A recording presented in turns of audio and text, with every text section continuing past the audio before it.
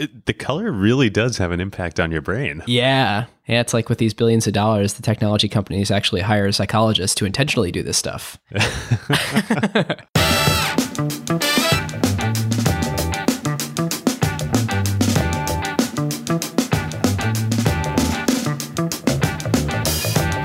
Welcome to Season 2, Episode 3 of Acquired, the podcast about technology acquisitions and IPOs. I'm Ben Gilbert. I'm David Rosenthal. And we are your hosts.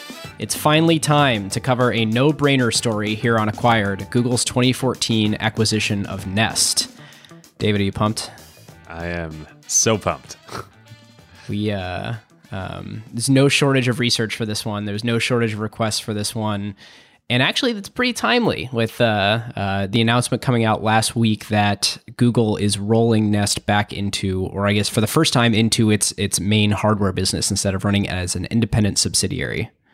Yeah, I mean, the question is, like, which Nest acquisition or divestiture is this officially going to be about? Because there was the original acquisition, the rolling out into a standalone unit of Alphabet, and now the reacquisition back into Google. Yeah, well, and not to mention a $500 million pickup of Dropcam along the way. Along the way. We just might cover that. It's true. It's true. So to make sure we're on the same page for the full episode, this is the original acquisition of Nest, where Google actually wired cash to the bank accounts of people who own shares in Nest. That's so prosaic, man. A couple of announcements for listeners before we dive in. David and I have been playing around with a lot of new podcast apps recently, and one of them that's pretty cool is Breaker. So if you're using the Breaker app and listening to us right now, or if you want to try it out, please comment on this episode. We're experimenting with how the rise of social podcast apps sort of affects discoverability, and would love your comment on this episode to see how it compares to the effect of people leaving reviews on iTunes accounts. So maybe if we mobilize the Acquired base, we can help discoverability of the show. If you are new to the show, you can check out our Slack at acquired.fm, over 1,100 strong. All right, well, David, this is the perfect time to talk about one of our favorite companies, Statsig. Yes. When we had VJ on ACQ2 earlier this year, they were already a pretty impressive kind of Series B stage startup with a killer team and early product market fit. But what's happened since and the scale that they're operating at now is pretty wild. This is where we get lucky in being very choosy with our sponsors. Sometimes these things happen to them while we're mid-flight. Yes. So I asked them for some fun stats. In the past month, Statsig shipped actual live product experiments to over 1.2 billion end users. Now, that stat is not deduplicated across apps, so there's some overlap. But I mean, even if you cut that in half to approximate actual flesh and blood human people out there, that's almost 10% of the world's population. Crazy. Okay, so that's one. Two, Statsig now processes about 130 billion events per day. So the infrastructure that Statsig now has to support these data volumes is pretty wild. And it's not like they just execute these events. They then take all the data from them, run huge statistical jobs across the whole corpus to compute the experiment results that their customers are running. It is just wild. It's funny, I hadn't thought to make this comparison until right now. So you said 1.7 million events a second. If you look at the Visa numbers, I just pulled up my Visa notes. Visa does 8,600 transactions per second. So that's what, 200 times as much throughput at Statsig than at Visa? On the customer side, Statsig added arguably almost all of the most important AI companies in the world this year, including Microsoft, Atlassian, Anthropic, along, of course, with regular old companies like Notion and UiPath and Lattice and Brex and friends of the show Rec Room. The team also kept shipping super fast. At the start of the year, they had just one core product. Today, they're a full-fledged product understanding platform. They have dedicated feature flagging, warehouse native experimentation, and product analytics. Yep. So if your team wants the best platform in the world for making data-driven product decisions, you should reach out. Statsig.com/acquired. And as always, there is special white glove onboarding for all Acquired listeners. Our huge thanks to Statsig. So David, I think we've got one piece of follow-up before diving in. Yeah. So we wanted to do a follow-up on the Apple Beats episode, which actually, kind of hard to believe, was the last episode just you and me that we did together. That's right. We had so many guests and specials since then, which have been great. But in the interim, listener Devin wrote into us about something that we didn't talk about in the Apple Beats story, and that's that Dr. Dre has a history of assault back in his earlier days with NWA, and in particular, assault and violence towards women, which is obviously a pretty important thing, and we should have mentioned it as part of the episode. So now in this case, it's somewhat of a complicated situation, and we aren't really equipped on Acquired to prosecute the specifics of this or any other case, really. But the documentary that we mentioned, The Defiant Ones, addresses it pretty well and pretty fully. So definitely you should go watch the movie for lots of reasons, but this is an important one. But that said, we do think it's important for us to acknowledge it, and we want to make sure we put it out there on this show. So thank you, Devin, for calling it out. Yeah, but I think, David, to just underscore your point, this just hit us like a ton of bricks when we got this email, because we didn't mention it once on the episode, and it shouldn't go overlooked. And, we do a lot of founder glorifying on the show, and I think it's really important to, look at the whole person. Yeah, it's a good reminder that, just like you said, Ben, it's easy to treat, founders and Silicon Valley folks as heroes. We often do on this show, but, they're people like any other people, and some have good sides, some have bad sides. And it's just important to remember that. So we'll try and keep that in mind with everyone going forward. Thanks again, Devin, for pointing it out. And with that, let's move on to Google and Nest. Okay. So you definitely can't talk about Nest without talking about the well-known and at times controversial, though not as controversial as Dr. Dre, co-founder, whose name is basically synonymous with the company. Of course, I'm talking about Matt Rogers. Classic. Matt Rogers, just always all over the news. Always all over the news. No, Matt Rogers is the co-founder and I believe chief product officer of Nest, and we're going to talk a lot about Matt. But no, the person I'm referring to is the quote unquote father of the iPod, Tony Fadell. Which I presume most folks listening to this show have heard something about in the past. But who is Tony? Well, so Tony grew up in the 70s and early 80s, primarily in Detroit, although his father was a salesperson for Levi Strauss, the jeans company, based here in San Francisco. So they moved around quite a lot. But Tony, turns out, was really influenced by his maternal grandfather, so his mom's dad, who also lived in the Detroit area. And he was like this sounds like awesome kind of Depression era, like, self-reliant, like tinkerer sort of. He was not an engineer. He was a school teacher and a school superintendent, but sort of proto engineer. And he really encouraged Tony when he was growing up to like fix stuff around the house and do everything yourself and take things apart and understand how they worked. And so this had like a big impact on Tony.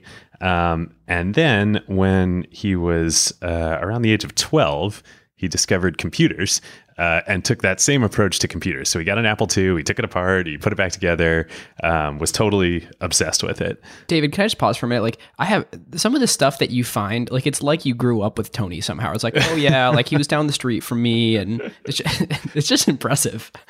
Well, we do a lot of research on this show, and a lot of this comes from Tony was part of...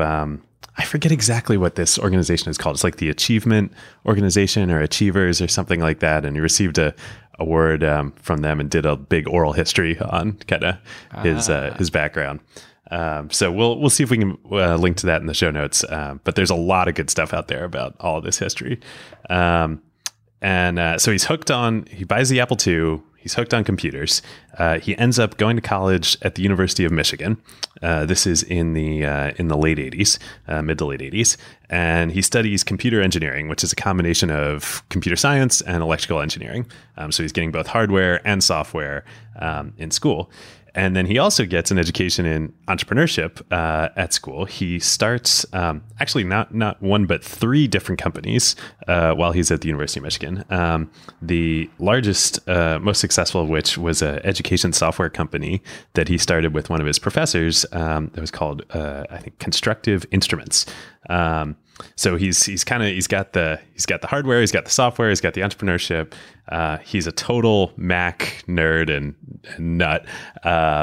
And apparently he's a subscriber to Macworld, and he reads the magazine religiously, and he hears about this right as he's a senior getting ready to graduate. He hears about this stealth startup in Silicon Valley that was a spin out from Apple, started by a bunch of legends from the initial Mac team, called General Magic. And Tony decides, I need to go get a job at General Magic and move out to Silicon Valley.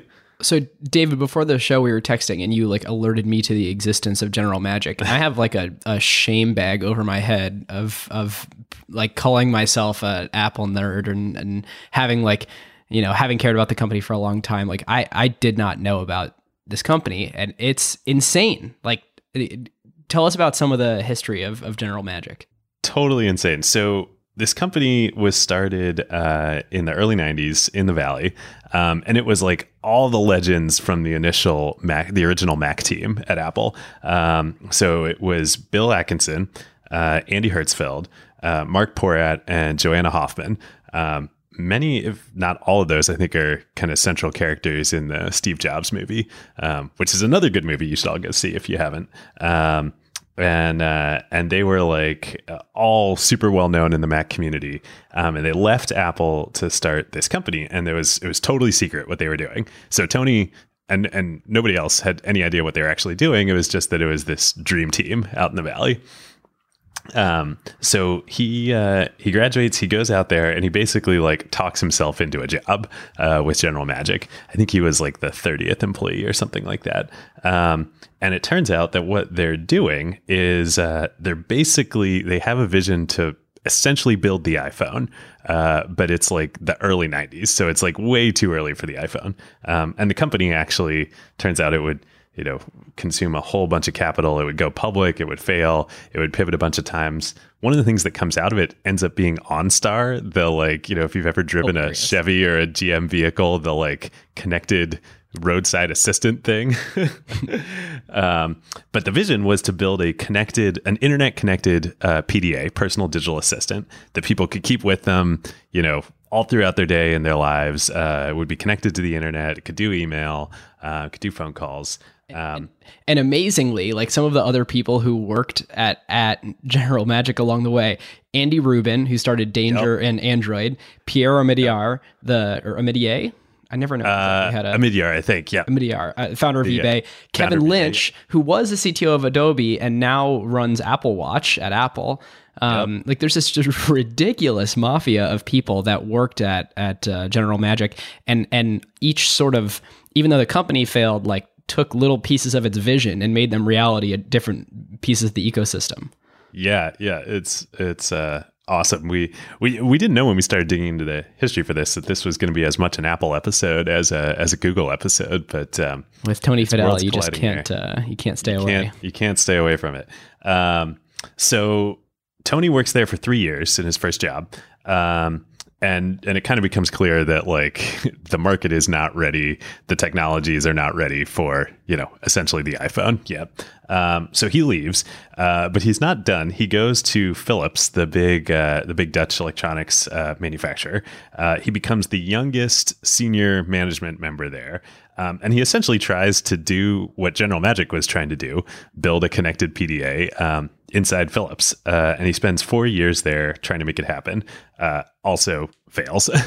And he kind of develops a reputation as it's unclear like how much of this is just who Tony is and how much is he was intentionally trying to cultivate this persona, but he's like the brash, like young, like Silicon Valley hotshot in this big stodgy company. He gets a reputation for like yelling and screaming during meetings and all sorts of stuff. At one point, I guess Fast Company does a profile on him, and they ask him, you know, what would you be doing if you weren't in tech? And he says, I'd probably be in jail, which is probably not true, but you know, there we are. That was the reputation he was cultivating. So it's not working. This whole connected PDA thing isn't working within Philips either. A couple years later, 1999. Napster's around, the internet's really taking off, music and MP3s are a thing, and Tony's like, MP3s, like, this is the future. I want to get involved in this. I need to go get in this industry. And so he takes... Isn't there some crazy story about like Toshiba made these tiny hard drives, but they didn't exactly know what to do with them? And somehow Tony's like, oh, I know what to do with them. Well, that was not Tony, but that was John Rubinstein at Apple. We'll get to that in a sec. But so Tony's like, I want to get into music. You know, he could go to Apple. He could do all these things. He's like, I'm going to go to Real Networks, which is the company in Seattle. Yeah, baby. Of course, right in our backyard. Real Networks, right in our backyard. Which, and, speaking of mafias, the like mafia of people that came out of Real is pretty insane too. Like particularly in the Seattle tech ecosystem, you look around at particularly at all the major like successful consumer companies, and the Real Networks mafia is probably sort of the most dominant source of talent in the region over the last 20 years. Yeah, that and the Aquanav mafia, of course, too. Yeah. But anyway, so Tony takes a job at Real. He lasts all of 6 weeks. Remember, he's like the controversial executive here. He stays at Real for 6 weeks. Something happens. And he decides, you know what, I'm still going to pursue this MP3 thing, but I'm going to do my own startup and do it on my own. So he leaves. He starts a company called Fuse Systems. And his approach to MP3s is he wants to build hardware to play MP3s, but he's not yet thinking about, you know, portable iPod style hardware. He wants to make like audiophile quality, rack mounted, like stereo hardware, like something you would keep next to your, you know, receiver in your home hi-fi system. Next to your HomePod. Yeah, next to your HomePod. Exactly. He's habitually like 20 years ahead of the world. So he does that. He starts the company, like I said, in 1999. Things go along. He raises some money, but then the .com crash happens, and it's 2000, 2001.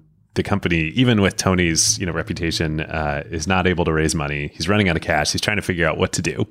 And so one weekend, apparently, he's skiing. He also loves skiing. This is going to become a recurring theme here. He's skiing in Tahoe, and he gets a call on his cell phone, and he picks it up, and it is John Rubinstein from Apple, who is the SVP of hardware at Apple. And John was a veteran of Next. So he had joined Next when Steve Jobs was at Next, then came with Steve back into Apple, and was running hardware at the time. And so John and Steve have been thinking about the music space for a long time. This is now the spring of 2001. They just launched the iTunes software. The store wasn't out yet. And they're looking for potential to build a hardware player to go along with it.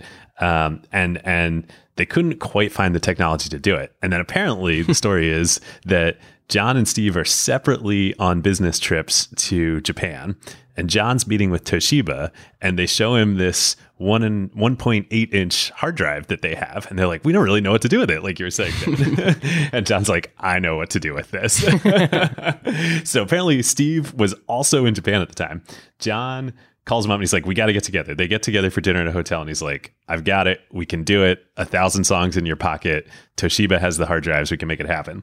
And so Steve's like, all right, go ahead.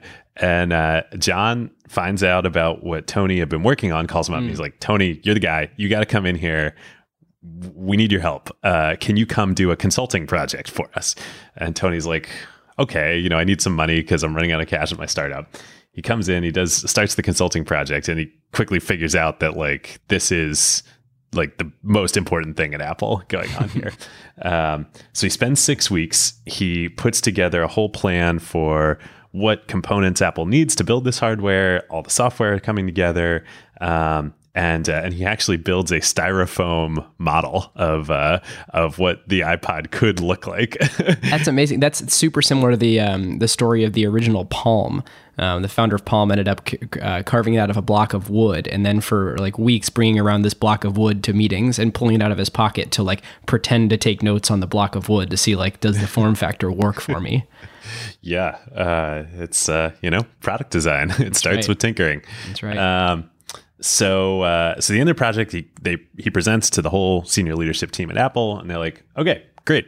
We want to hire you to come do this." And Tony's like, "Well, but I've got this startup and I've got all these employees."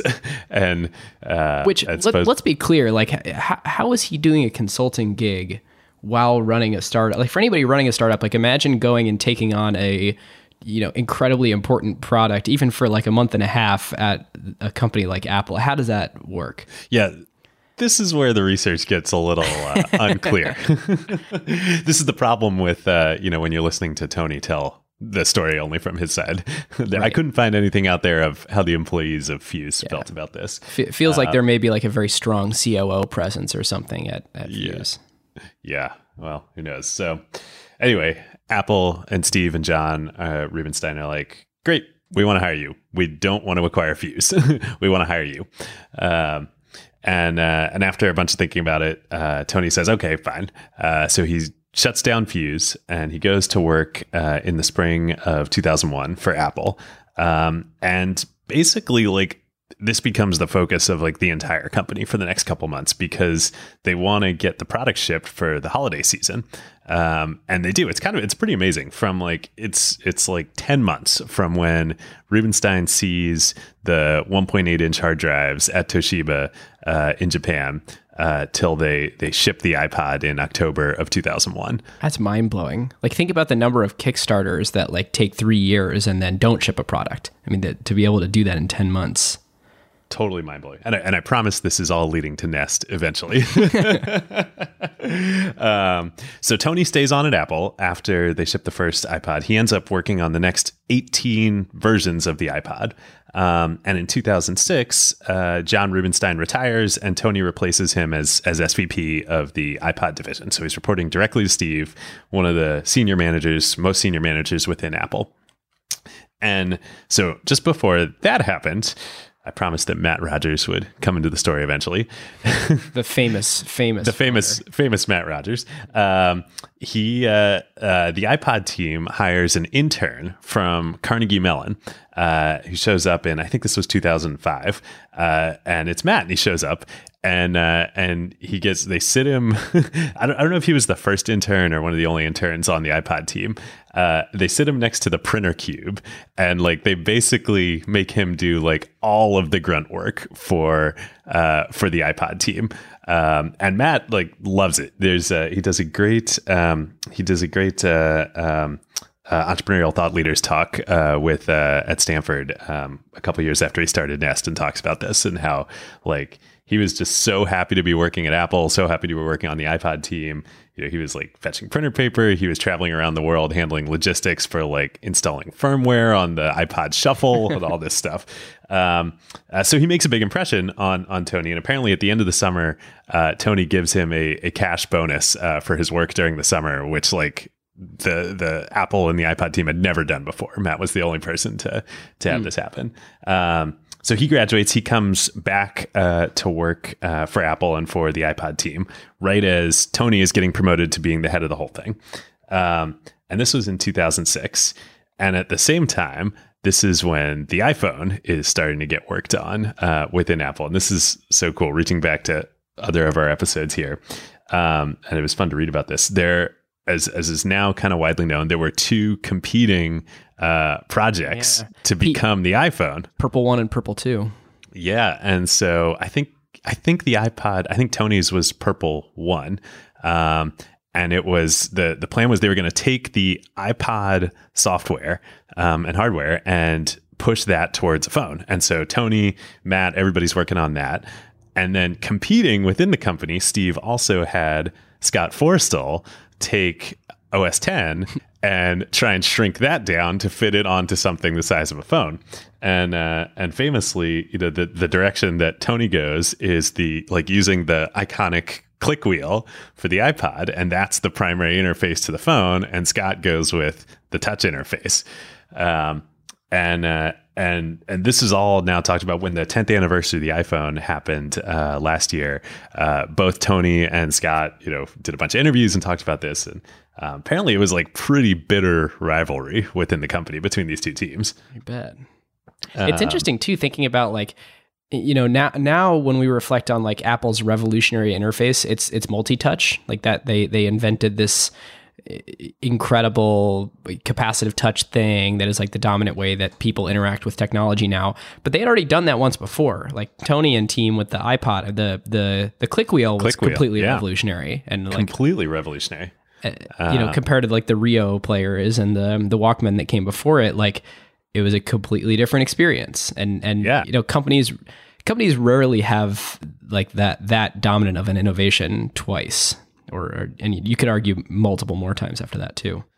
Yeah, it's pretty amazing, and it all comes from different people within Apple. So obviously Scott Forstall's team with the multi-touch wins the battle of the codename Purple iPhone, the future of the iPhone. And this was just shocking when I saw it. We're going to link to this in the show notes. So if you watch the demo in January 2007, when Steve Jobs announces the iPhone, like probably the most famous Steve Jobs moment in history, when he's walking through how the phone app works and he's going through the favorites, he's showing how you can add favorites, the favorites tab, and it's all visual and this is all new. And then he talks about it's easy to remove somebody. And he removes a contact from his favorites. The contact he removes is Tony Fadell. No way. Cold-blooded. It's brutal. And of course, nobody knew, but apparently, there are a bunch of interviews now afterwards. Now this has all come out that like all the engineers, at least on the iPod team, like knew that they knew exactly what that meant. And so as foreshadowed by Steve in the demo, within the next couple months, Tony is gone from Apple. And so it's now late 2007, 2008. He's left Apple. His wife, who he had met at Apple, they both leave, and they're like, all right, we're done with this. Like this is too much. We're going to spend some time with our kids. They have young kids. They do two things. One, as you mentioned, Tony had always loved skiing. He loves Tahoe. They decide they're going to build their dream vacation home in Tahoe, and they're going to travel all around the world. Make up for all this time they'd spent, at Apple working super hard for the last 10 years. So they start building the Tahoe house, and then they're traveling around the world. They start spending a lot of time in Paris. They end up buying an apartment in Paris. But when they're working through the Tahoe house, Tony's like, he's kind of like going back to his grandfather, and like as he talks about it, and like tinkering, wanting to be involved with everything. He can't help himself, and he's like, all these products, everything that's going into the house, it's all like total BS. Like these things suck. Like I can do so much better. So he's thinking about that. He also wants the house to be super green and energy efficient. He's finding it really hard to do that. And he ends up one day, when he's back in the Valley, and he's from Paris, and he's working on the Tahoe stuff. He gets lunch with his old intern, with Matt. And it turns out that Matt had also bought a house recently in the Valley, and the house was like from the 70s and had all this old, 70s style equipment in there. And Matt's also trying to kind of retrofit it, having a super hard time. And Matt's like, he's having lunch with his like boss's boss, who he was the intern. He's like, we should start a company together. We got to do this. That is the strangest feeling after you leave a company and someone was like a mythical person from on high that you only saw speak to 1,000 people, and you may have had one or two interactions with, but like then to just like all the pretense is gone because you've both left the company, and this happened to me just a couple times, and you're like, oh my gosh, like that it's weird to collapse all those levels of management and then just have like a human to human relationship with someone. Yeah. I mean, you're talking about a guy who was literally once in Steve Jobs' favorites on his iPhone. So Tony's like, yeah, I don't know. I'm kind of enjoying this, Paris thing, but Right. maybe like you work on it and you see kind of what's there. So Matt throws himself into this. He's still at Apple. He starts doing a ton of market research. He gets Tony excited. They're doing it too. They're talking to installers. They're going and they're looking at homes. They end up talking to somebody in the EPA who's done a lot of thinking about how thermostats can influence, and energy consumption. Matt was still at Apple during this? And Matt was still at Apple doing this. And so he's pumped. He's trying to get Tony excited. And then supposedly, as the story goes, told by Tony, one day he's back in Paris. He's just dropped his kids off at school, I think. They're at a French preschool, and he's walking along a bridge by the Louvre. And he looks at the Louvre, and he thinks about all the like great stuff and great creations in there. And he's like, you know what? I'm not done. I want to get back into it. And so he calls Matt up from a bridge over the Seine. What a setting right there. What a setting. And he's like, I'm in. We're doing it. So Matt leaves Apple at this point, rents, of course, a garage in Palo Alto, and starts tinkering on stuff. And apparently in those early days, like nobody even knew that Tony was involved. They wanted to be super, super stealth. So it was just Matt. Tony moves back to the Valley in June. He and his wife move back. He becomes CEO, and they decide that they're going to name the company Nest because the goal is, I don't think they've even landed fully on doing thermostats yet, but they want to reinvent the home. And they're talking about they're like, what can we call the company? They're talking about the old MTV show Cribs, and they start riffing on that, and that's how they come up with Nest, apparently. They should have just called it Crib. Yeah, I know they should have called it Cribs. Maybe it would be, they would be doing better in Google. But whoa, David, let's we're not at that part yet. We're not at that part yet. So they recruit a killer team from Apple, folks they'd worked with. They recruit some folks from General Magic, and then they make one really key hire. They're able to land Matt's thesis advisor from CMU. It's a woman named Yoki Matsuoka, who is a pretty incredible person. So in the couple of years since Matt was at CMU, she'd left academia to co-found Google X with Sebastian Thrun. She was a robotics expert at CMU, and then actually at the University of Washington in Seattle. And so she co-founds Google X with Sebastian Thrun. She also gets awarded the MacArthur Genius Grant for her work. And she'd been at Google X about a year, and Tony and Matt are able to recruit her away, and she joins as VP of Technology in the super early days at Nest. And then Sebastian, he's like, of course, interested by this, so he ends up getting involved. He becomes an advisor to the company as well. So there's a lot of while he's still running here. Google X. While he's still running Google X, yeah. Huh. So September of that year, 2010, they raise a $9.5 million Series A from Kleiner Perkins and Shasta. And then they get to work. At this point, they've decided that the thermostat is their entry point into the home. They want to build a whole generation of both products, hardware products, to make the home more intelligent, but also the software layer and the operating system that's gonna bring it all together. So they raise their Series A, and then apparently in early 2011, so they don't ship the product until they take a whole year. October 2011, they ship the product. In early 2011, though, Sergey Brin, the Google co-founder, sees an early demo, an early version of the thermostat. And apparently he's blown away. He thinks that like immediately this is going to be the next, after smartphones, the home is going to be the next operating system. He wants to acquire the company right away. And the company said no. So that was the first time Google tried to buy the company. Wow. Perhaps my grade at the end of this episode would have been higher if it was bought at that stage. Yeah. Well, we'll have to save it for what would have happened otherwise. That's right. And so it's worth like touching on, now this doesn't seem as revolutionary. Like, oh, of course, the smart home, it's in many news stories. There's many great companies. It's a lot of funding around this now. Clear ecosystem plays with Google Home and Alexa and all that. This is ridiculous at the time. Like, I remember seeing their landing page, and it's like, it's Apple-esque and it's beautiful and it's got the thermostat on it, and it's announcing like at some point we'll ship this thing and you can get information and updates here. And just the media cycle around this was just ripping it apart. Like, this is the peak of Silicon Valley, buying their own BS. Are you kidding me? Like, this is not innovation. Like, really, thermostats is the next frontier. And it was just kind of prescient.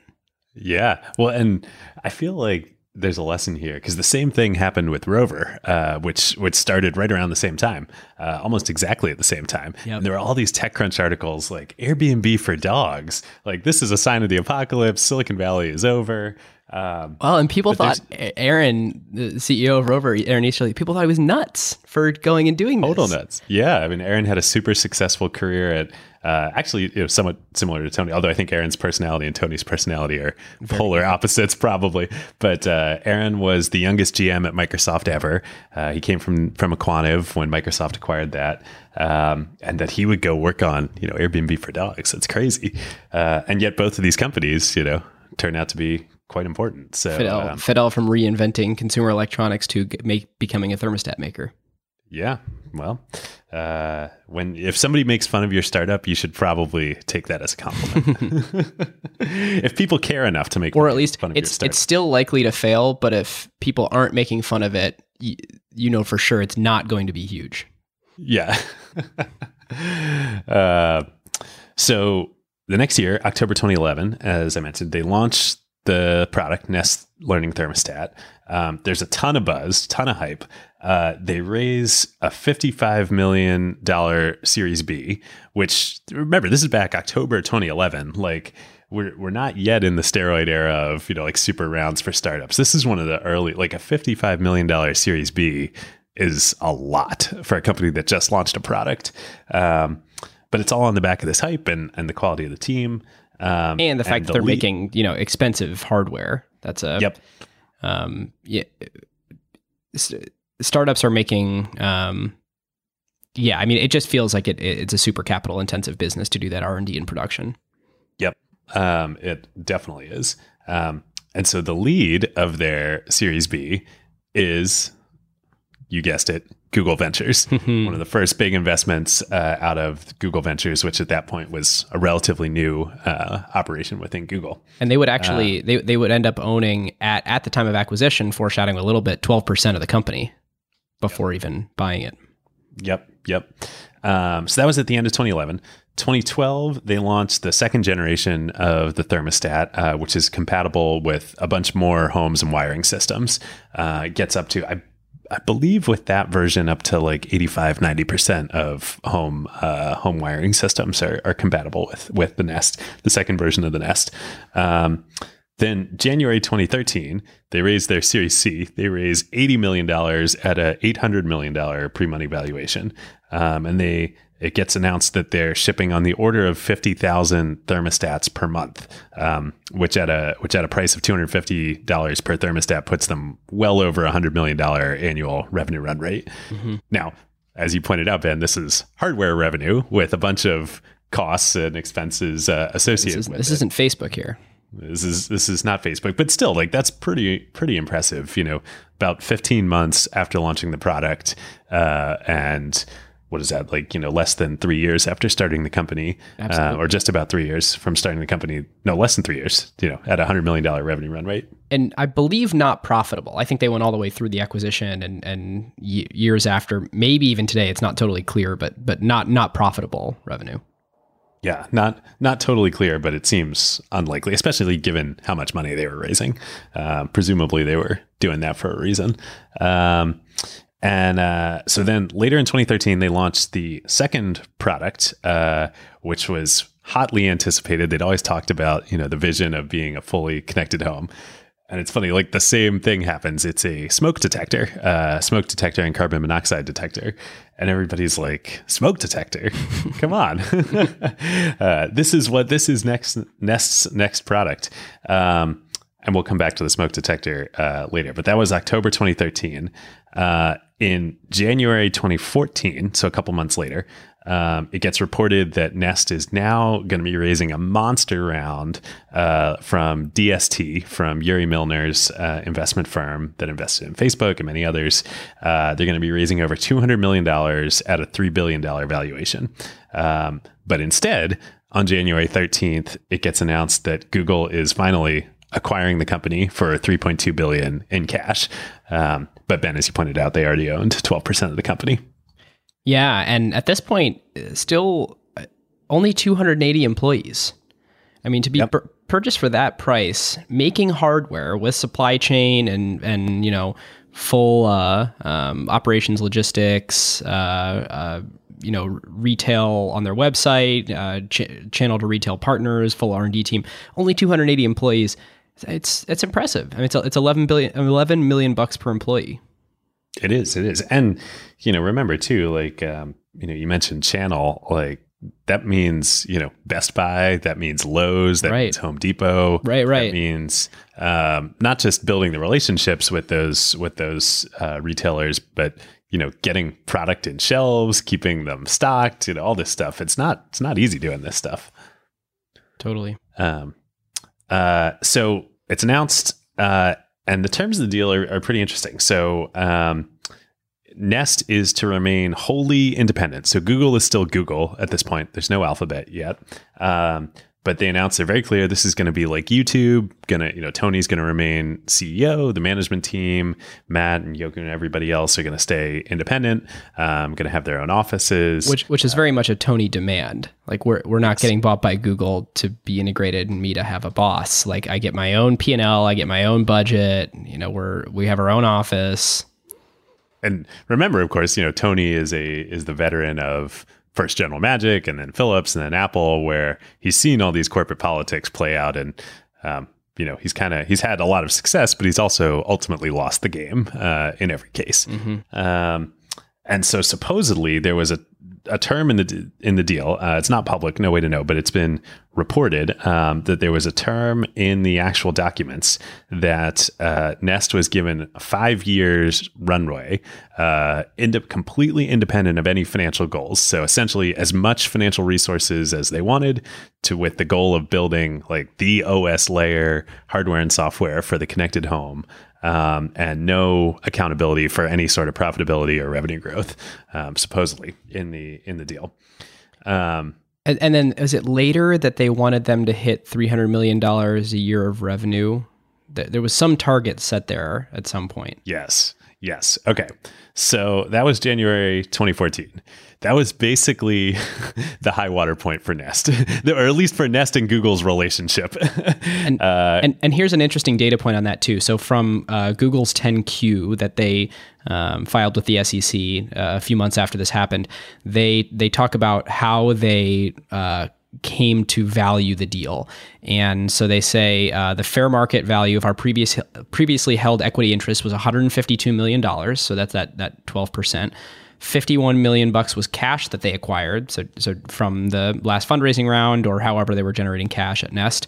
$430 million was attributed to intangible assets, $157 million to net liabilities assumed, and $2.35 billion attributed to goodwill that is primarily for the synergies expected to arise after the acquisition.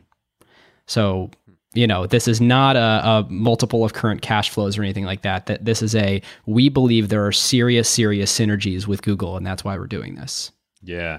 And interesting. What did you say? $51 million in cash at the company that they acquired? Yeah. Okay. So, and they had raised at that point about $150 million. So that means they'd burned roughly $100 million on the product. Now we don't know what their cash flow was like at the moment in time they were acquired, but I think it's safe to assume they were not profitable and burning a lot of cash. Right. Even with the relatively small amount of employees, as you mentioned. Mm-hmm. Okay, so that was January 2014. Now the bad news starts. April 2014, they have to halt sales of the second product of Nest Protect, of the smoke alarm and carbon monoxide system, because apparently there was a way for the alarm to accidentally be disabled through You had malicious. one job to do. and so it's a pretty bad thing if your smoke alarm doesn't go off. So they have to recall all the units that are on the shelves at all their retail partners. Fortunately for units that are already installed, they're able to do an over-the-air software update. But not a good way to start under new ownership of Google. Then the next thing that happens to start there with not protecting your customers' homes. In June 2014, Nest acquires Dropcam, which was a very cool company that made Wi-Fi connected cameras that you could drop around your home, hence Dropcam. And apparently Google Corp Dev, Google, the parent company, had been pursuing this deal for a while, and then kind of sent it over to Nest and said, hey, we want to acquire this. Like, why don't we make this part of Nest? And Nest says, okay, they acquire it. And it's basically a complete disaster from a cultural standpoint. So didn't the founder leave like immediately? Well, not immediately, but there's even more drama than that. So Dropcam, the founder, Greg Duffy, he had worked for Xobni, which is inbox backwards. That was one of Y Combinator's first companies in one of the first batches of YC. And that was like Rapportive, right? Like it was like a Gmail plugin CRM type thing. Yep. Yeah, it was like I think it was like an Outlook plugin CRM. Yeah. And I actually got it confused with Plaxo, which was trying to do the same thing, which was Sean Parker's startup after Facebook, or no, before Facebook.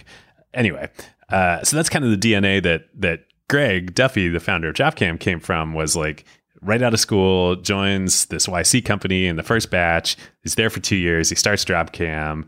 A lot of the folks at Dropcam would then go on to like plenty of other like, new startups in the Valley afterwards. So it's kind of a young, like, scrappy team.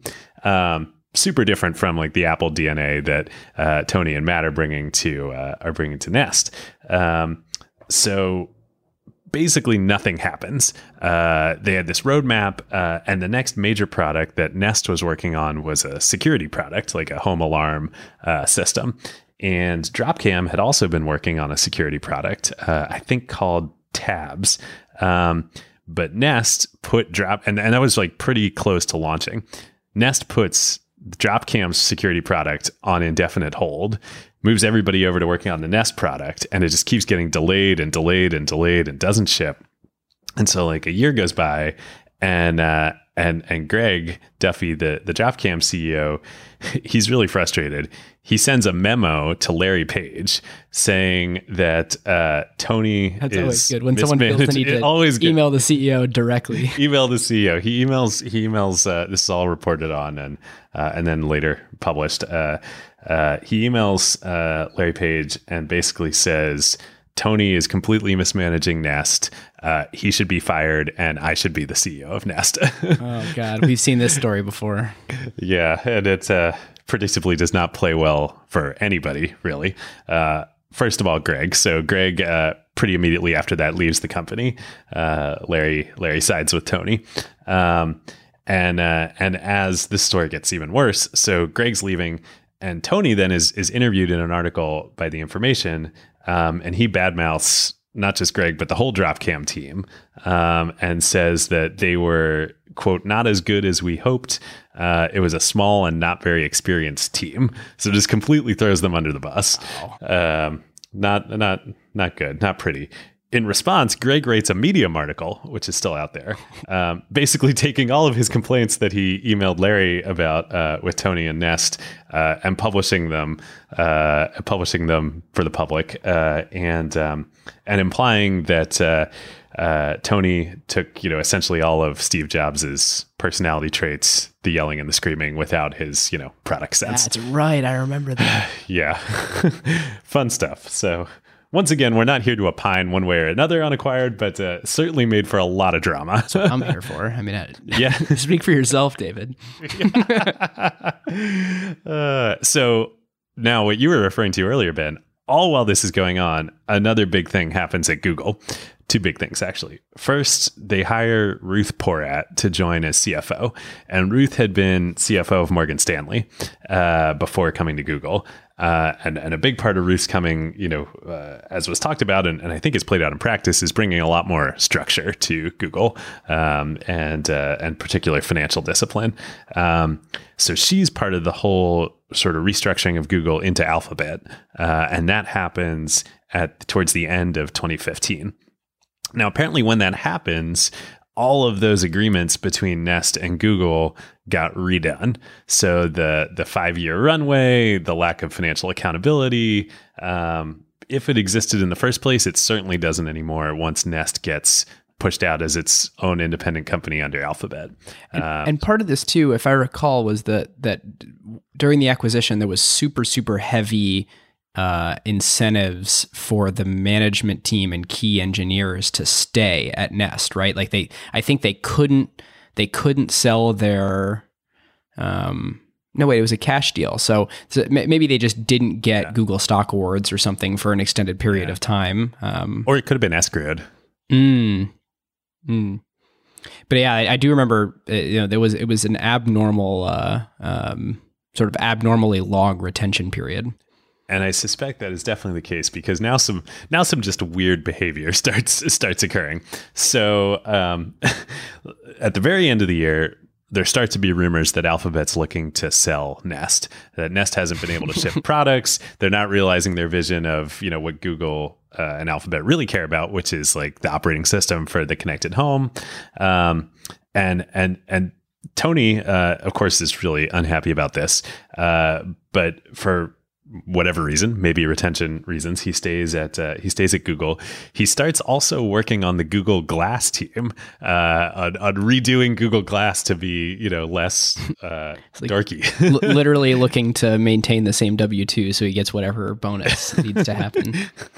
You said it, not me. And they got so serious into trying to sell Nest, it had like a project code name called Amalfi, Project Amalfi.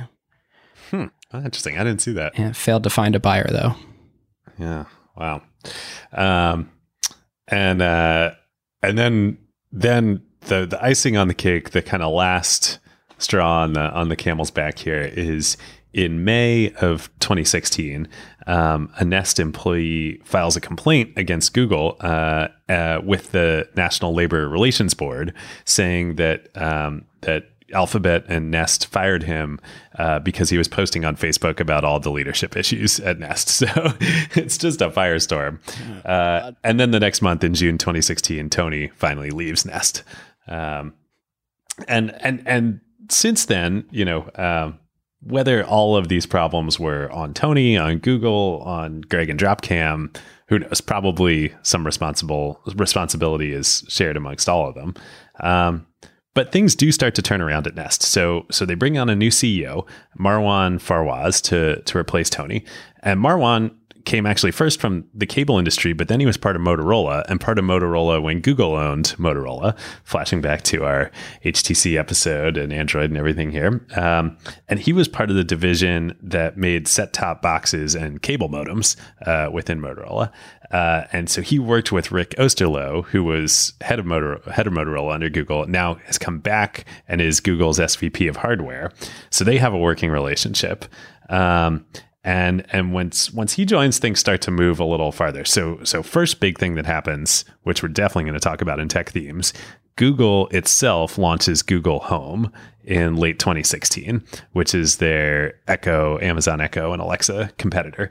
Now, interestingly, totally separate from Nest. So it was Google's hardware division that worked on that, not Nest. Which when you start reading blog posts that are trying to like rewrite history a little bit, they talk a lot about sort of the shared DNA and collaboration and how we couldn't have done it without working together. And I think over time they became much more integrated. But yeah, certainly was a little odd when Google Home got announced and it had nothing to do with Nest. Yeah. But in the meantime, Nest finally ships a new camera, new drop cam product, Nest Cam Outdoor. And then they followed that up with Nest Cam IQ, which is actually starting to use some of Google's expertise here. They use machine learning to recognize faces in the drop cam. So for security features, you can tell if it's someone who's supposed to be in your house or not supposed to be in your house.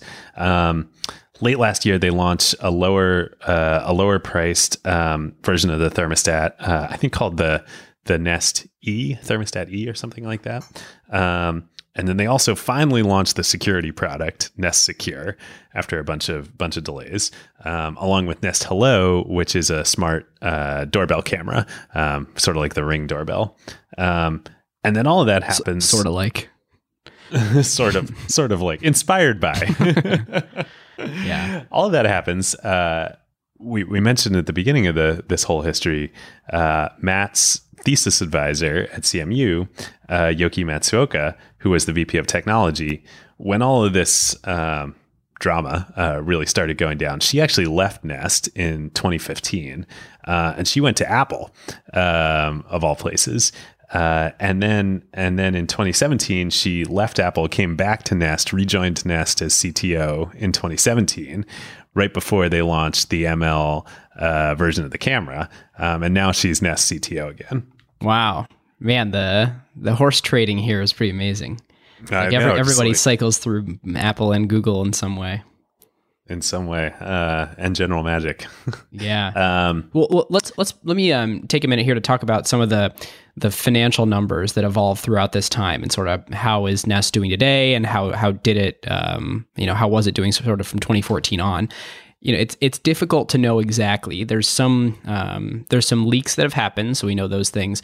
There's things we can infer by looking at the large percentage of Google's other bets category, which come from Nest revenue. And so let's dive into those a little bit. So I mentioned there was a mark that Nest was supposed to hit that was $300 million a year in revenue.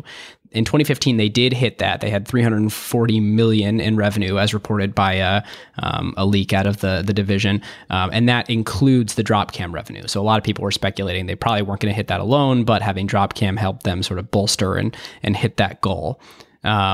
It was an expensive division to run. It stayed very separately. They've got all this turmoil. So, in 2016, they were looking to explore a sale. It didn't happen. Let's look at what in 2016, 2017, what actually happened in the other bets category.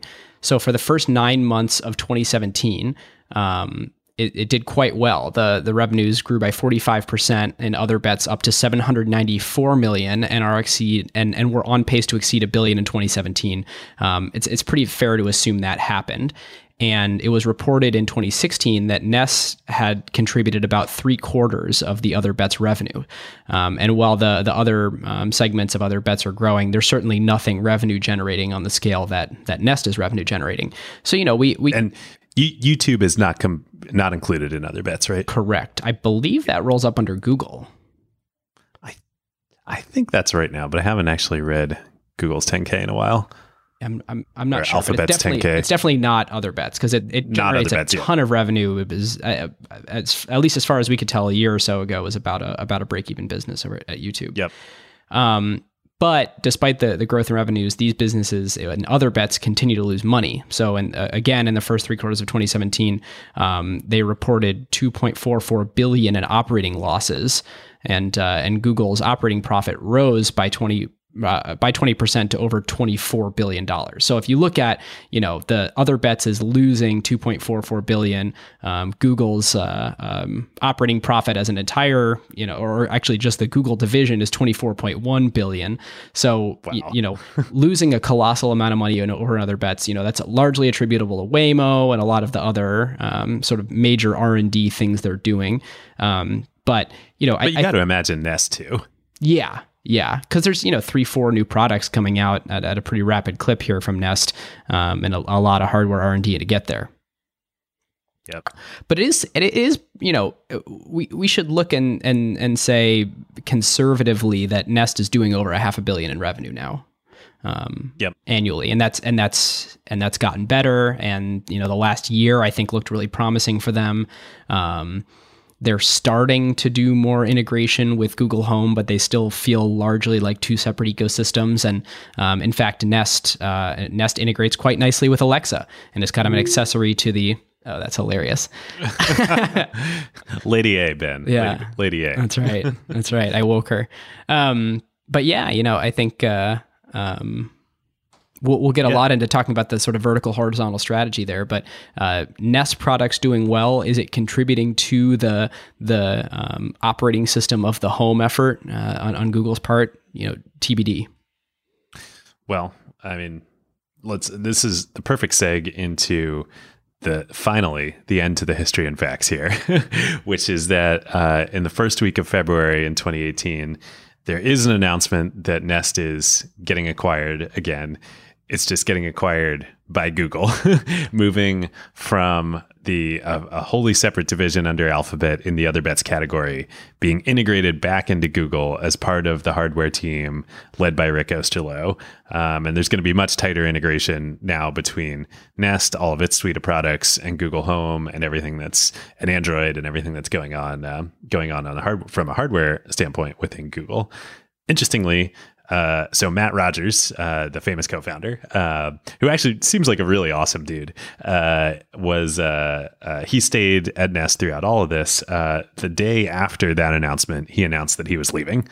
So he'll now be leaving Nest, and both founders are gone, and it'll be fully within Google. He's transitioned to a full-time investor, right? He's going to be in venture. I think that's the plan for now. Now, interestingly, Tony.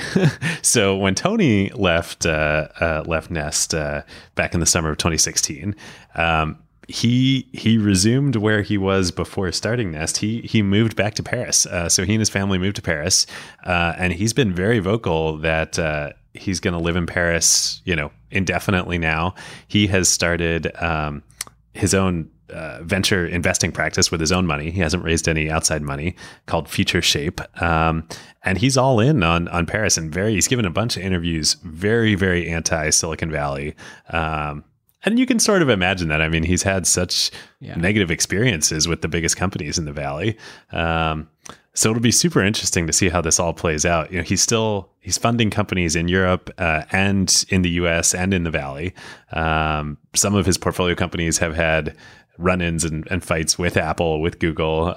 So he's still very much part of the scene, but hanging out in Paris. Wow. Leave the gloves on, but just hang out far away from the fight. Yeah. We want to thank our longtime friend of the show, Vanta, the leading trust management platform. Vanta, of course, automates your security reviews and compliance efforts. So frameworks like SOC 2, ISO 27001, GDPR, and HIPAA compliance and monitoring. Vanta takes care of these otherwise incredibly time and resource draining efforts for your organization and makes them fast and simple. Yep. Vanta is the perfect example of the quote that we talk about all the time here on Acquired. Jeff Bezos, his idea that a company should only focus on what actually makes your beer taste better, i.e. spend your time and resources only on what's actually going to move the needle for your product and your customers, and outsource everything else that doesn't. Every company needs compliance and trust with their vendors and customers. It plays a major role in enabling revenue because customers and partners demand it, but yet it adds zero flavor to your actual product. Vanta takes care of all of it for you. No more spreadsheets, no fragmented tools, no manual reviews to cobble together your security and compliance requirements. It is one single software pane of glass that connects to all of your services via APIs and eliminates countless hours of work for your organization. There are now AI capabilities to make this even more powerful, and they even integrate with over 300 external tools. Plus, they let customers build private integrations with their internal systems. And perhaps most importantly, your security reviews are now real-time instead of static, so you can monitor and share with your customers and partners to give them added confidence. So whether you're a startup or a large enterprise and your company is ready to automate compliance and streamline security reviews like Vanta's 7,000 customers around the globe, and go back to making your beer taste better, head on over to vanta.com/acquired and just tell them that Ben and David sent you. And thanks to friend of the show, Christina, Vanta's CEO, all Acquired listeners get $1,000 of free credit. Vanta.com/acquired. All right, acquisition category. All right, This one might be even harder to tell than the history and facts here. Yeah, I mean, so what it comes down to for me is what Google said they were going to do and what they did. And so, I mentioned earlier, kind of foreshadowing my feelings about this, massive amount, 2.35 billion of the 3.2 billion of the purchase price was attributable to synergies. We believe that, we'll combine these businesses in some way and it'll bolster our existing business. So when you start walking through Google's existing business, it is, we make a ton of money on search ads because when people have intent to do anything on the internet, then they go through Google, and businesses pay the Google tax to acquire those people as customers. And so that's their business. It's to be horizontal and broad and touch as many people as possible and get as much data about all people as possible so that they can more effectively advertise to them. It's Google's core business. It's super different than Apple's business of making hardware differentiated by software that they charge a premium for. It's not that business. Nest was making sort of the high-end hardware bets that Apple had made. I mean, Tony came from that business, understood that really well. And so when I look at this synergies, you would think that what they do with Nest is integrated into Google and help build that corpus of data and that ecosystem of being a Google user so that they can better have their core business and advertise. What they actually did was, as a separate business unit for this long, try and hedge their bet and say, where does our next, multi-billion or multi-hundred billion dollar innovation come from? Maybe it's an Apple-like business that exists next to a Google-like business in this subsidiary portfolio called Alphabet. And it actually is not a synergy with the Google business that feeds data in there. And it's this separate thing. And it is realizing Tony Fadell's vision, but they flip-flop back and forth on it so many times that I think that $2.3 billion was just super value destructive. They if they were going to have Nest and do with Nest what they did, they should have acquired it for, a couple billion less. Or they should have gone harder at this strategy of synergy. So I'll say what they ended up buying was a business line and massively overpaying for it. Are you saying there's a vertical and horizontal issue here? Yeah. I mean, I think to me, as I was thinking about this, and believe me, we had a long time to think about it during that History and Facts. I think the problem is that Google didn't really know what category they were buying when they bought it, right? And there's a compelling argument for each one, but make one and carry it out.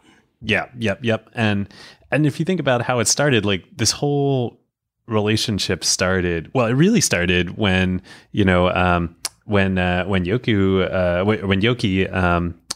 joined the company and Sebastian Thrun was turned on to what was going on here. And then when Sergey saw the prototype, and I think what it seems like that Google got excited about, rightly so, is this idea of this could be the next computing platform, after smartphones. Right. And that probably was the right thing to get excited about. But I don't think they thought through what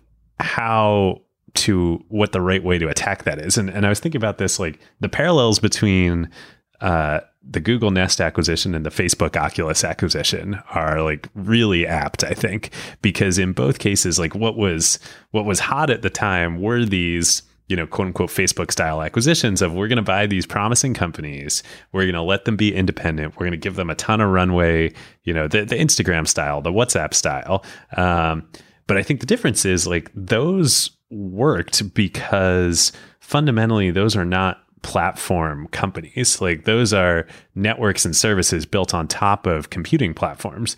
But what Oculus and what Nest were trying to do, they were trying to build new computing platforms. And when you're trying to do that, when you're trying to be a full stack hardware, software, OS company along the lines of Google or Apple, you need as much resources as possible. And you need the best engineers in the world and the best product people. And if there's a hardware element, the best folks there too. And so I think leaving them separate was kind of not realizing the best vision. And now you see Oculus is now integrated into Facebook. And Nest is, of course, now integrated back into Google. I think if you're going to make a platform play, you got to have the resources of a platform company. Yep. And there's one thing when I was doing research for this, there's a Stratechery quote that's like it's too freaking spot on not to use, because it's a brilliant framework. So if you think about what Amazon did with Alexa, like they just hang on, let me turn her off. If you think about what Amazon did with Alexa, they said there's going to be a home operating system, and there's going to be a center control point for that. And we believe it's going to be voice. And so we're just going to build the central controller. And then there's a whole ecosystem around it. And they just went right through the middle, right? They said, this is it. This is the heart and soul of this thing. This is the digital hub. And when you look at what Google's strategy was, we don't know exactly how that ecosystem will play out. We know there's going to be an operating system of the home. This feels like a good vector into it. But what they ended up doing was kind of creating the side entry, the same way that Microsoft wanted to own the living room. And so they created a gaming console that fit into an existing market and tried to branch out from there. And so Ben Thompson's quote in Stratechery, which I think is just a brilliant point, is in any new market, it pays off to simply aim for the sweet spot. Amazon Echo is unabashedly trying to be the key interaction point for an automated home. Nest is more of an attempt to slide through the side door. And it's such a simple way to think about it. Like if there's an existing market, you have to figure out how you're going to flank and attack from sort of where you think the market is moving rather than where it is today, and then Trojan horse your way into it. If it's a brand new market, like smart homes, people have been trying to make a smart home for 30 years and like it just hasn't happened. And we're in this era now with IoT in the home that it's finally here. It's a reality. And this is the timing is exactly right to do it. And so if you're going to do it, then just aim right up the middle, create the center control point, you be the bundler, and then you own the ecosystem. And I think it's easy to say now by a couple of, pundits who do a podcast, but like the really hard to see at the time, and Google did sort of this side entry strategy, and now is doing the Google Home thing so they're going for the central control point, but years later lost a lot of market share, lost a lot of ecosystem development, and in fact Nest, their own thing, is integrating with their biggest competitor who's out ahead in the lead. Yeah. Well, and I think it's also like all of the history and facts, is instructive here, that like the way if you're going for that straight down the middle, the new operating system in a new market, you need startups are not best equipped to do that. You need the resources of a big company. And I'm thinking like back to Tony when he was launching the iPod at Apple. Like the iPod worked because of iTunes and the iMac, and it was part of the digital hub, right? The iPod in and of itself, there were plenty of startup MP3 player companies of all types, but like Apple worked because it had the whole ecosystem and the operating system. And similarly, with Amazon and Lady A, I won't set off she's off now. Nice. With Amazon and Alexa, it was all of the divisions within Amazon that came together to build Alexa. I mean, one of my best friends from undergrad was an early PM on Alexa, and they were working on it for years before the first Echo shipped. And he came from AWS, and a lot of the early Alexa team and Echo team came from that part of the company, not to mention the Kindle and the devices, and then all of Amazon's whole ecosystem. It wasn't like we're going to make a point product. It was from the beginning, like, this is a computing ecosystem. Yeah. And so like for Google and Facebook with Oculus to then buy these companies and leave them, independent, to me is like when this is the goal is not the right way to do it. Yeah, David, I think that's a great point. I was trying to think of counterexamples, and listeners, maybe you can come up with some and email us, acquiredfm@gmail.com. I don't actually I was going to make the point of like, what? Come on, startups can totally jumpstart an ecosystem. But a lot of the times when you think about this, it is like the second or third innovation after a company already gets their foothold. It was when they start that ecosystem. You had a great point with the iPod. Even looking back with Microsoft, I mean, Windows was after they already had a strong foothold shipping DOS on IBM PC and a variety of other PCs. Like, it's often the second or third swing is when you take a new ecosystem. When you build the platform. Yeah. And look at Facebook and Google, which have certainly become platform companies in their own right. But their first products were network opportunities and network products really built on top of existing platforms, on top of the web in both of their cases. Yeah. And it was only then after they had that they then turned it into a platform.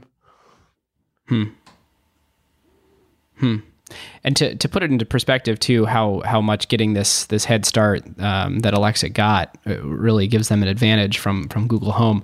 There was a 2017 report in September that there was about 20 million Echoes that had been sold versus about 7 million Google Homes.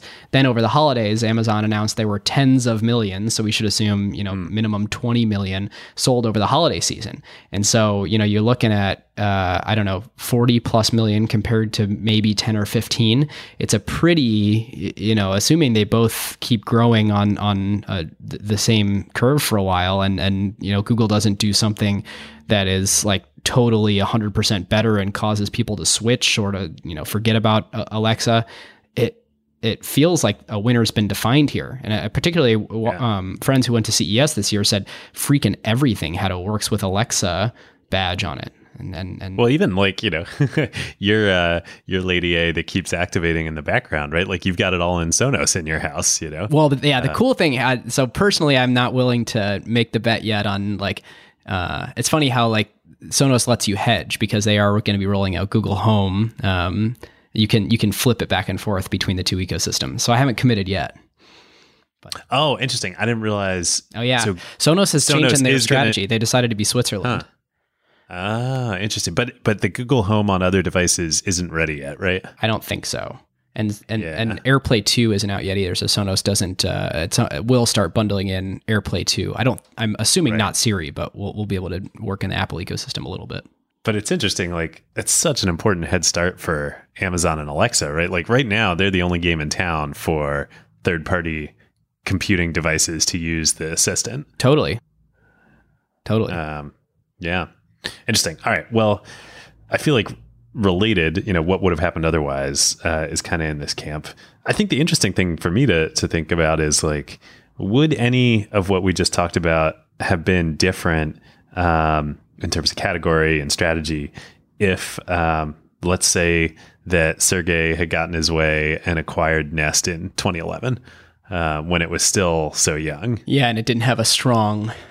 Well, I mean, it already had Fidel. It's not like it didn't have a strong culture of its own. But maybe then maybe Tony and Matt would have become leaders within Google. Yeah. Well, here's the thing is like what we glanced over is like the innovation for the home was voice. Like hands down. Mm-hmm. That's the bundle point for the home. Yeah. And Nest wasn't there. Like Nest was doing this very cool, smart, internet connected appliances thing, and let's say they developed 20 or 30 of those. Like, how long would it have taken for Nest to realize, the center locus of control is putting a voice thing in the middle of the home? And Amazon figured that out. And of course, Google had Google Assistant on the phones, and Siri existed on iPhones.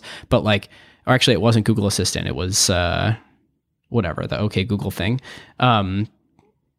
The Amazon was really the one to realize that's how we win the home. And so I'm not sure that either acquiring Nest earlier or bundling Nest into Google instead of keeping it as its own thing earlier would have necessarily yielded Google producing the Google Home 1 or 2 years earlier. Yeah, although I was just thinking about this and looking back on my notes to make sure I got the history right.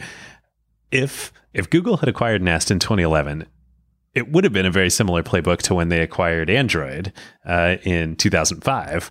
And Android, if we remember our history and facts correctly, when Andy Rubin was running it as a startup, the vision was not phones, but to be a Linux-based operating system for digital cameras, which sounds really similar here too, right? They had the right technology and the right, market, but the wrong approach to it. And then it was within Google that it has got reshaped to become Android we know today. These General Magic guys are like 90% of the way there, but just need a form factor pivot. This clearly none of them can exist as independent companies. I don't mean that as a dig. Like they've done amazing things, but I think it's all part of the same theme, though, right? Like when you're talking about building a platform, it's just so hard to do it as an independent company. Well, at the very least, I would say buying it earlier. There's two ways that this could have gone better for Google. Buy it earlier so you pay less money for it, and then you can execute a similar strategy.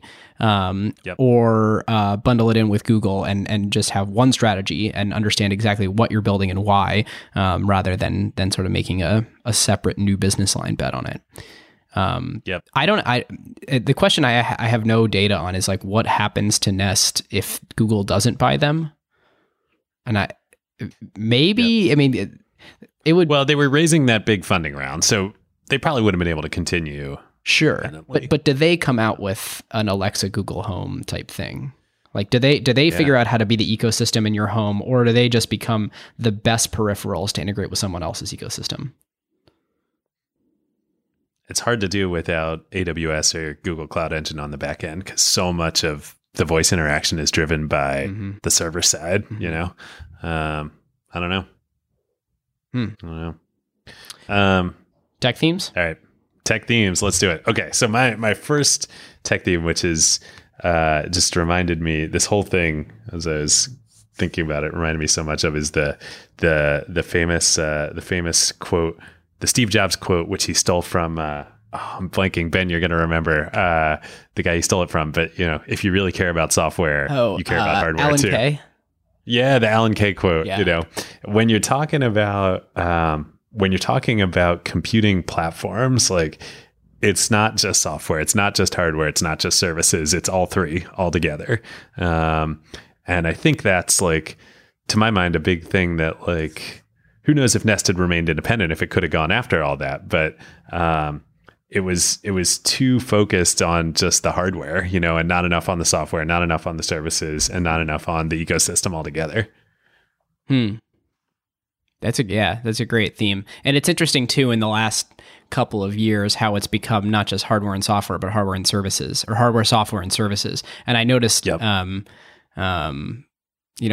services are effectively software just running on a different piece of hardware than coming down to yours. But earlier when I was saying, Apple's business model is hardware that's differentiated by software. It's differentiated now by software and services.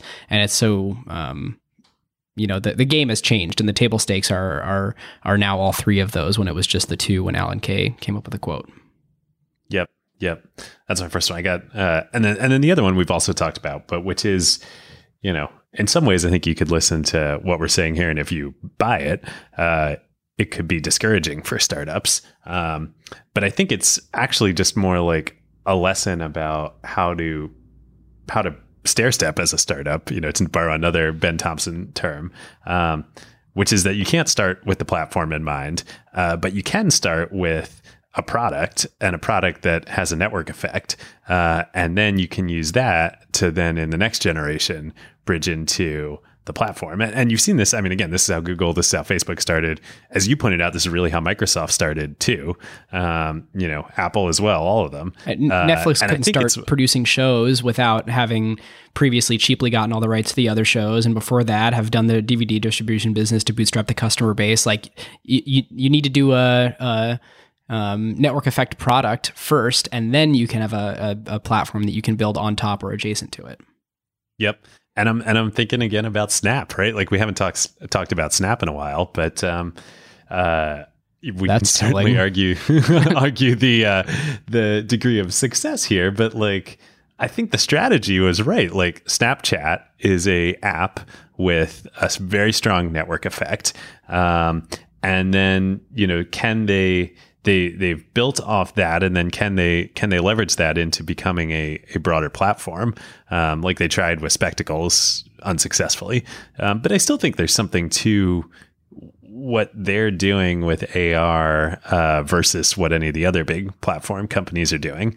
You could argue that they are the most successful, AR company out there right now. And will they be able to stair step up? So anyway. Well, one for me was timing. I remember the first time I went and visited Microsoft before working there in, when did I go? 2010, 2011, seeing the smart home. And that was a thing that it had existed for like years and years and years. And there was like always this promise of getting to the smart home, but many companies had failed at delivering on that over the years. And one thing I've been sort of thinking to myself is like, why now? Like, why is it actually coming to fruition now? Why are there Sonos with Alexa littered around my house? And, I can unlock my front door with my phone. And what is it that finally made it hit a tipping point where it's a real market now? And Nest nailed the timing. I mean, strategy be damned. Like, and maybe their strategy was just be the best peripherals and not own the ecosystem. But they really nailed it they were about 6 to 12 months ahead of when people really wanted this stuff, but they weren't 5 years ahead. And they're really starting to hit their stride, I think, with all the products that people want. I don't think people no longer move into a house and think, okay, I'm going to go get an ADT security system. Like, people now, for the first time, and I think we're still in the early adopter phase, but it's like, well, of course I'm going to get something that integrates with my, whatever my ecosystem is. I'm not just going to go with the status quo thing. So I don't know, Dave, what do you think? Is it cloud computing? Is it, why now? Why today?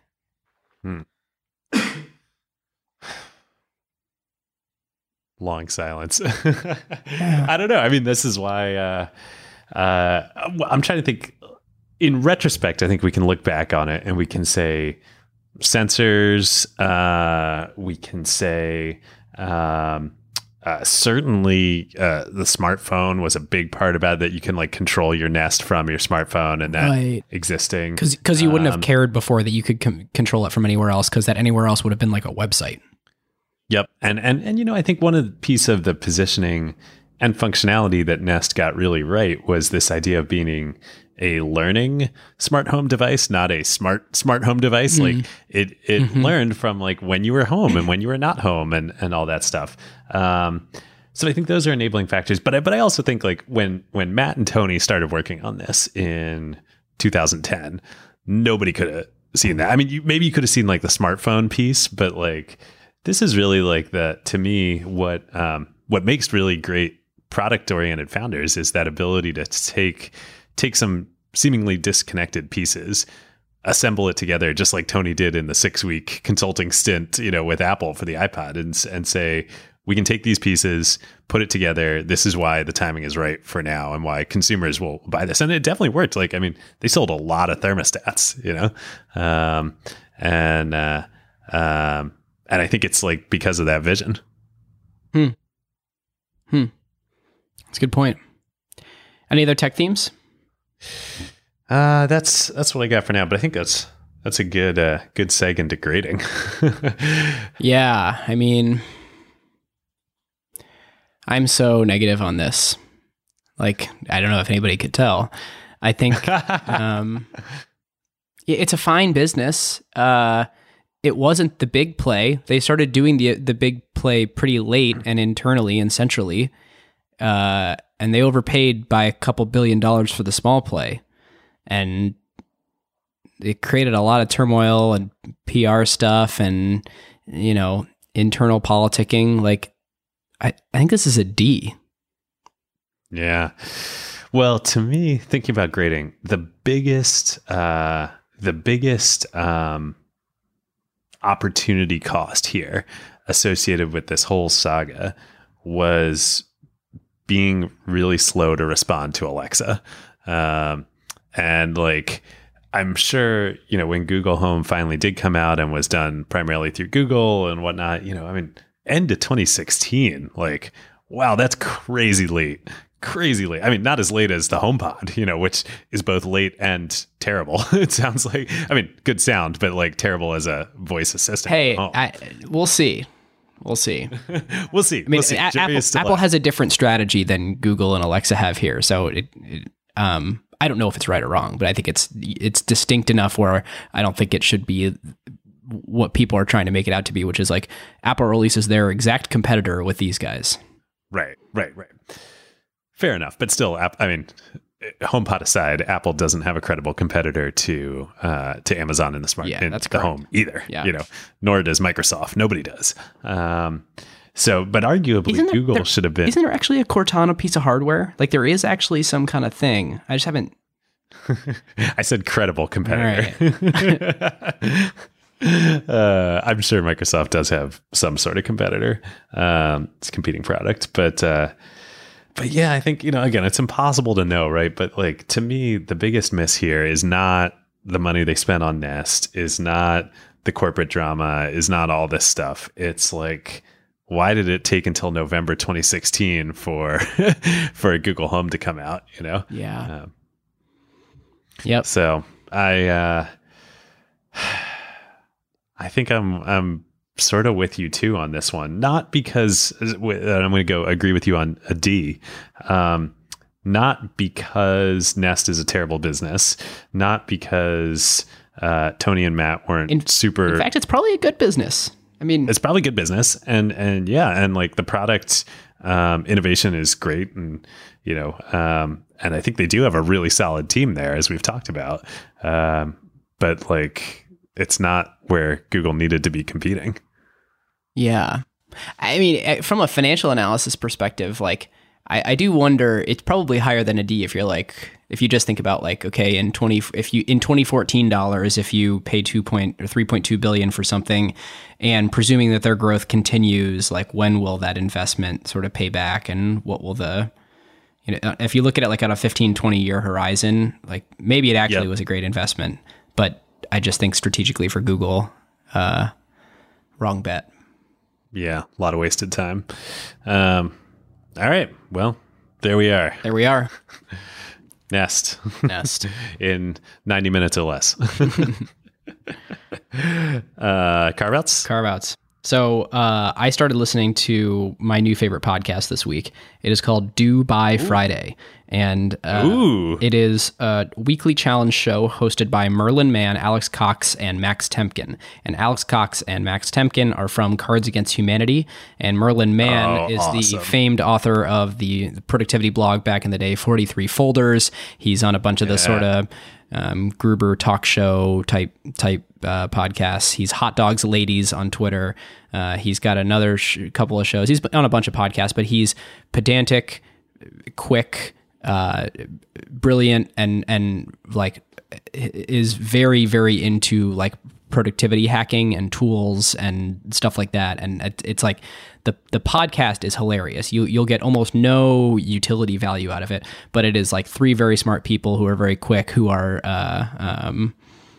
just talking about like a lot of the things that apparently make me light up. So I highly recommend it if you like less serious versions of Acquired with less content, less utility, but like a lot. It's just three people who really enjoy each other's company, and it's really fun to listen to. We're not that serious here on Acquired. No, we've gotten more serious though. You listen to the early episodes, and you're like, did they even like Google it? And now we're at the opposite end of that spectrum. Yeah. Well, give us some feedback in the Slack. Tell us what you think. That sounds awesome, though. Also, Merlin Mann, what a great name. So good. Like, oh, yeah, it's an amazing name. He's got, and his vocabulary is as good as his names. Like, you listen to it and you come up with like amazing, just awesome ways to express feelings that you didn't realize you had.